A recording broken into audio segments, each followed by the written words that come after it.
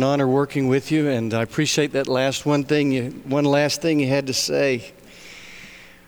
Look in your worship guides, please. On the second page there, under the bottom half of the worship guide, the order of worship, you'll see scriptures for the sermon. And I would encourage you to just look there. It's just a little easier, and I am going to read the second one from the translation known as the Message, and so I would, it's printed there, so that's what I encourage you to find. While you are finding that, let me remind you about and invite you to the meeting at 5 this afternoon in the Fellowship Hall, or at 5:45 on Wednesday in the Fellowship Hall, same presentation 2 times. The trustees are going to be presenting the new plan for our children's area and its impact on our building. I do believe this is going to be something that results in our church being united, excited, and ignited, and I appreciate so much the trustees and their work to make sure that we focus on both the future and the fellowship of our church, and I'm just delighted with what they're going to present. I hope you'll be here at 5 o'clock today at 5 or at 5:45 on Wednesday. All right, let's read first from Psalm 137, verses 1 through 4. It's on the left side there of your worship guide. By the rivers of Babylon we sat and wept when we remembered Zion. Now, Zion is Jerusalem. There on the poplars we hung our harps, for there our captors, the Babylonians, asked us for songs. Our tormentors, the Babylonians, demanded songs of joy. They said, "Sing us one of the songs of Zion. Sing us one of those happy songs from back home." But how can we sing the songs of the Lord while in a foreign land?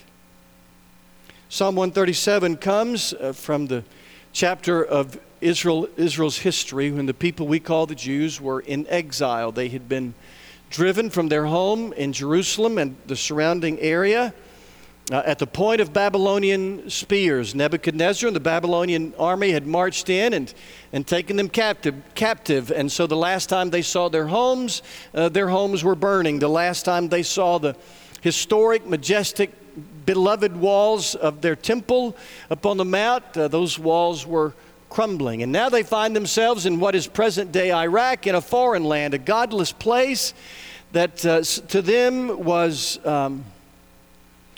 not only disappointing but disheartening, and their captors, the Babylonians, for their own entertainment said, "Why don't you all sing for us? After all, you people like to sing, so why don't you sing some of those happy songs from back home?" But we had packed up our instruments, the people of Jerusalem said. "We've thrown away our hymn books. We're not going to sing in a strange land. This story took a turn that we don't like, and this is not us, and so we refuse to sing." We can understand that. It would have been hard to sing. They must have wanted to scream at the unfairness of it all. They must have wanted to growl at those godless, heartless Babylonians. They must have wanted to cry over their loss, and we can understand that singing would have been very, very difficult. Singing is a choice. Have you ever chosen not to sing when the story took a turn that was not pleasant or that was disappointing, even disheartening? Have you ever said, "I'm just not going to sing"? Sometimes singing, and by singing, of course, I mean joy, I mean a positive attitude. Sometimes singing is a choice. Now here's an important but quick caveat here near the beginning. Some of you understandably have a hard time singing, and you're not going to be able to sing for at least a while. If you've experienced deep grief, if you've experienced loss, then it would be phony for you to pretend everything's all right. It would be disingenuous. It would be hollow and shallow for you to pretend, "Oh yeah, everything is wonderful," when it's not. This morning someone said to me, "Singing is going to be hard today," and explained the significant loss that person had experienced, and that's understandable. There are times when singing is almost impossible for a while. There's a time, Ecclesiastes says, for mourning But then there comes a time for dancing, and there will. But right now, for some of you, this is really not for you because you're grieving and singing would be impossible. Others of you struggle with mental or emotional struggles, and there's psychological, chemical, physiological reasons why happiness is really difficult. Depression is a real thing, and sometimes there's just no happy switch. And so I'm really not talking to you. Now, you do have a responsibility, of course, to take care of yourself, to address your needs, to get the treatment, the help that you need. But I'm not saying to you that you ought to just do better. That would be callous of me, and I'm not saying that. But for most of us, we are, to quote Abraham Lincoln, about as happy as we want to be. I'm talking to the most of us who have not experienced deep grief recently. I'm talking to most of us for whom depression is not a problem. But please hear me, depression is a problem. And I want to say this, there's no more shame in being depressed, no more than having a kidney stone, but either one of them will make it hard to sing, right? So sometimes it's just hard to sing. But most of us have a choice. Are we going to sing, or are we going to hang up our harps on the banks of the river and throw away our hymn books? I'm talking about choosing to sing. Some of us have chosen not to sing in the Christian world, and two bad things happen when we choose not to sing. Number one, we misrepresent the Christian faith. When we choose a sour attitude, when we choose not to sing, we misrepresent the Christian faith. Nietzsche was the 19th century German philosopher who popularized the idea that God is dead. Nietzsche said, "I would believe the Christians' message of salvation if more of them looked like they were saved." Some of us don't look like we're very saved.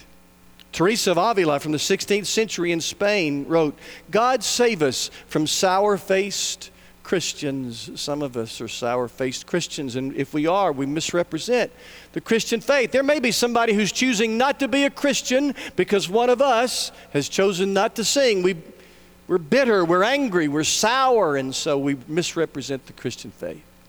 Second thing that happens, bad thing that happens when we don't sing, is that we miss out on the abundant life that God intended for us.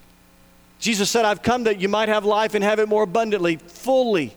And the invitation is there, but we have to accept it. Remember the story of the prodigal son. The dad threw a story when the prodigal returned, but the elder brother said, "This story took a turn I didn't like, and so I ain't going to the party." There's some of us that are just missing the party because we choose to enjoy our bitterness. We choose to enjoy our sourness. We choose not to sing. When we choose not to sing, we misrepresent the Christian faith. When we choose not to sing, we miss out on what is available to us. All right, now look back at your worship guide, and I want you to read or follow along with me as I contrast our first text, Psalm 137, with our second text, Habakkuk 3. And I'm going to read if you'll follow along. "Though the cherry trees don't blossom and the strawberries don't ripen, though the apples are worm-eaten and the wheat fields stunted, though the sheep pens are sheepless and the cattle barns empty, I'm singing.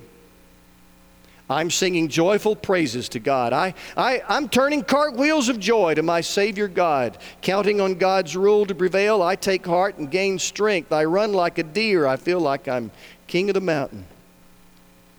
Now, for a farmer like Habakkuk, when the olive trees don't produce and the fig trees don't produce and the grapevines don't produce and there are no cattle in the stalls, that's not only frustrating, it must have broken his heart.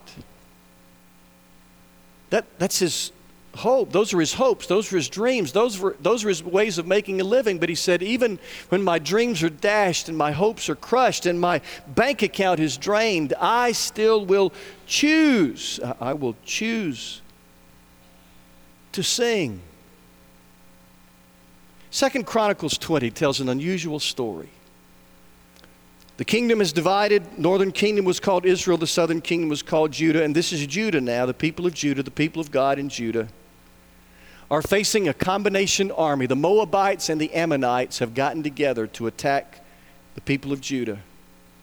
And there's so many Moabites plus Ammonites, the people of Judah don't have a chance. On the eve of the big battle, Jahaziel, the prophet, spoke. And here's what he said. Listen, everyone. This is what the Lord says to you. Do not be afraid or discouraged because of this vast army, for the battle is not yours, but God's. And that's beautiful. But I can imagine the military leaders rolling their eyes in the back of the crowd and thinking, oh my goodness, these preachers, they just don't know what they're talking about. People don't ever say that today, but in the old days they did. And I can imagine people thinking about the prophet Jahaziel and thinking, these preachers, my goodness. But then the next morning, the king spoke. Jehoshaphat, they were all gathered there, ready to march out to battle. The king spoke. And here's what he said. Have faith in the Lord your God and you will be delivered, and here is what you're going to do. The military leaders must have been thinking, okay, no more platitudes about attitudes. Now we're going to get a real strategy. And the king said, I want you soldiers to go forth and sing. Can you imagine? I can imagine them saying, would you repeat that, please?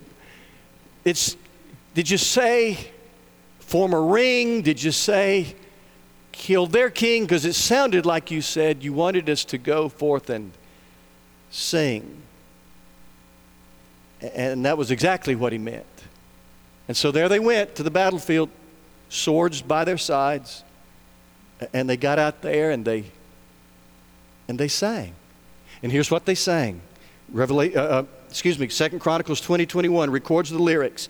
Give thanks to the Lord, for his love endures forever. And my hunch is they didn't sing as pretty as y'all did this morning, but they sang. And the Bible says the Moabites and the Ammonites turned on each other, and not a drop of Judean blood was spilt because they sang. I don't know exactly how to interpret that, except that God seems to honor people who are willing to sing when singing is hard. Have you ever heard of the Estonian singing revolution? Estonia is a small Baltic country in Europe that was overrun by the Soviet Union right after World War II. And they were so small they had no way to defend themselves, but they were brokenhearted. Their freedom was stolen, their hearts broken, and yet they refused to stop singing. Now the Soviets had some things they said you can't sing. They absolutely forbade the singing of those old patriotic songs. And there was one in particular that they would sing in their native language of Estonian. Land of my fathers, land that I love. You can't sing that, the communists said. You can't sing land of my fathers, land that I love. But one day in Tallinn, the capital, there was a big choral festival. They would often gather for these big singing festivals, and there were 100,000 people there in Tallinn, and they had a choir, and somebody in the choir began spontaneously to singing that patriotic song, land of my fathers, land that I love. Then the whole choir began to sing, and then everybody there began to sing, and they had a band, a Soviet band. And the communists said to the band, now you just start playing, but they did, and no offense to the horn section over here, but they couldn't drown out 100,000 people singing land of my fathers, land that I love. And you all didn't know Yunzes was a Russian term, did you? But it is. And they started, that started a revolution, a singing revolution. Never fired a shot. Never was a drop of Estonian blood shed, and they found their freedom. And there's a wonderful documentary. Go home and Google it. The Singing Revolution. I don't know how to interpret that except to say, I believe God honors people who choose to sing when singing is hard. Acts 16. Paul and Silas are chained. They're shackled in jail, shackled to the wall. The Bible says at midnight they began to sing. I don't know how they began to sing. Maybe Paul began to hum and Silas knew the words. It was midnight. They probably sang low at first. But then they began to, the way I picture the story, they began to really sing. And the Bible says in Acts 16:26, suddenly there was such a violent earthquake that the foundations of the prison were shaken. At once, all the prison doors flew open and everybody's chains came loose. I heard the late E.V. Hill tell that story one day. He said Paul and Silas were singing in prison and their songs drifted up through the troposphere, through the stratosphere, through the exosphere, till the songs reached God's sphere, and God began to tap his foot. And when God began to tap his foot, everything began to shake until the doors of the prison shook open and the chains. I don't know how to interpret that, except to say I believe God honors his people when they choose to sing, especially when singing is hard and when singing is a choice. Philippians 4:4, rejoice in the Lord always. I will say it again, rejoice. In our English translations, that word rejoice is a translation of the Greek word karo, which literally means do joy. Joy is not an emotion you sit around and wait on. Joy is not an experience you sit around and hope for. Joy is a choice. Joy is something you do.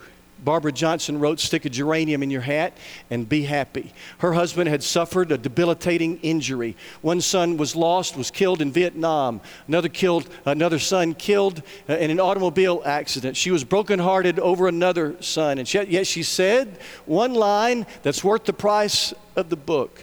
Pain is inevitable. Misery is optional. Sometimes you just got to choose to sing. In 1952, they made a movie, Gene Kelly, called Singing in the Rain. That was before even I was born. But I've seen the scene, even in commercials.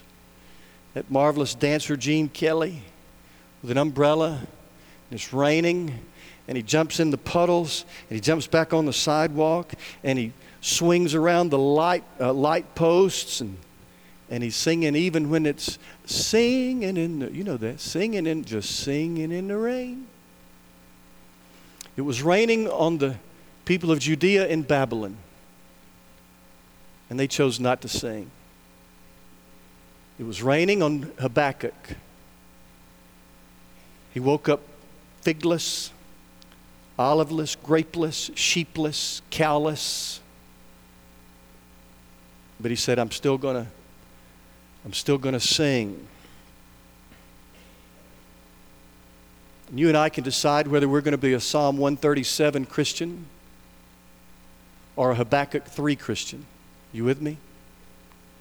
We decide whether we're going to be a Psalm 137 Christian or a Habakkuk 3 Christian. We decide, am I going to hang up my hymnal? Am I going to throw away my harps? Or am I going to sing? Three things in closing. For one, I know that for many people singing is difficult. I understand that. I just want to say it again. Depression is a real thing. Physiological, emotional, chemical disorders make it hard for some people to sing. You still have a responsibility to take care of yourself, but I understand it's hard to sing. Some of you have a broken heart this morning. For you, it would be phony for you to act like nothing is wrong. It's okay for Christians to grieve. Jesus, after all, wept. So number one, I know that singing is awfully hard for some. But two, for most of us, singing is a choice. And we choose, am I going to be a Psalm 137 Christian? Am I going to be a Habakkuk 3 Christian? We decide our attitude. There's a third thing, and this is new, and I'll close with this. I believe Jesus can make your heart sing. Now, I know that sounds preachy, and it sounds corny. To quote Jeremy about it, he said, I hope this song doesn't sound sappy. I know that sounds sappy. But I believe Jesus is the source of my song. Now, sometimes that song is sung in a minor key. There have been periods in my life when that song was in a minor key, when the story had not ended as I had wanted it to end, but the song never has gone away. And I believe Jesus is the source of my song. I say that with sincerity. I'm not just being a preacher. I'm saying that with all my heart. And my hunch is that someone listening to me is looking for a song. Your life without Jesus is like a movie without a soundtrack. Think about that. Soundtracks make movies what they are. You can have actors and actresses. You can have a script. You can have props. You can have a set. But without the musical soundtrack, there's just not much to it. Remember the silent, I know you don't remember the silent movies, but do you remember seeing the, stories about the silent movies? Down in the Alabama Theater in Birmingham, they have a big organ. The purpose of that organ was to accompany the movies, to give emotion, to give meaning to what they were acting out. Jesus is like the musical soundtrack to your movie. You remember how scared you were the first time you saw the movie Jaws? You remember? Dun-dum, dun-dum, dun-dum. Wow, just makes you have nightmares thinking about that, right? But that without dun-dum, dun-dum, it's just a fish and a girl swimming in the ocean, but you add dun-dum, dun-dum, dun-dum, and it just scared you to death. What about Star Wars? Remember, you've seen it? I'm not a big Star Wars fan, but I know some of you have seen all of them several times. Da da da da da da da da da da da. Right? I mean, otherwise it's just a bunch of weird folks flying through space. But you add da da da da da da. It adds what's missing from the movie, right? It adds that undergirding of what's going on. What about Rocky? Remember Rocky? Da-da-da, da-da-da, da-da. It's just a man running through the streets of Philadelphia, but you add da-da-da, da-da-da, and all of a sudden it's Rocky. What about Frozen for our younger crowd? You know Frozen? Yeah. And that song that gets in your head, let it go, let it go. We had karaoke here one night, and everybody who came in wanted to sing Let It Go. The folks there were beside themselves. They got so tired of hearing Let It Go. But without that, it's just a cold movie. But you add Let It Go, Let It Go. It's a movie without a soundtrack is kind of empty. It's got actors and actresses and a script and props and a set.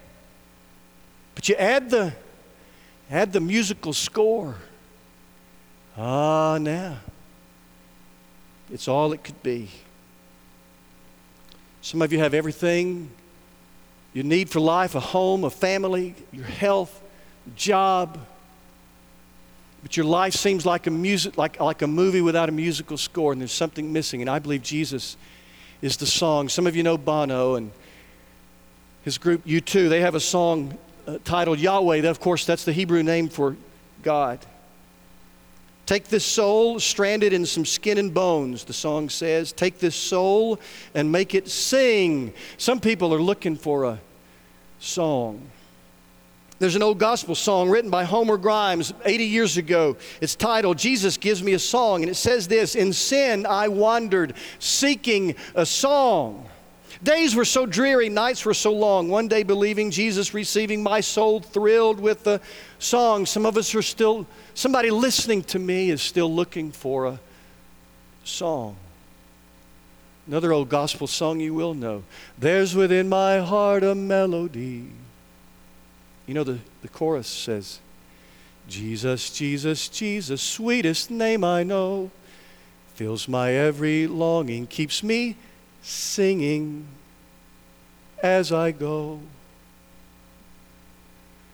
Another less familiar old hymn. Wonderful, wonderful Jesus. In my heart he implanteth a song of deliverance, of courage and strength. In my heart He implanted a song.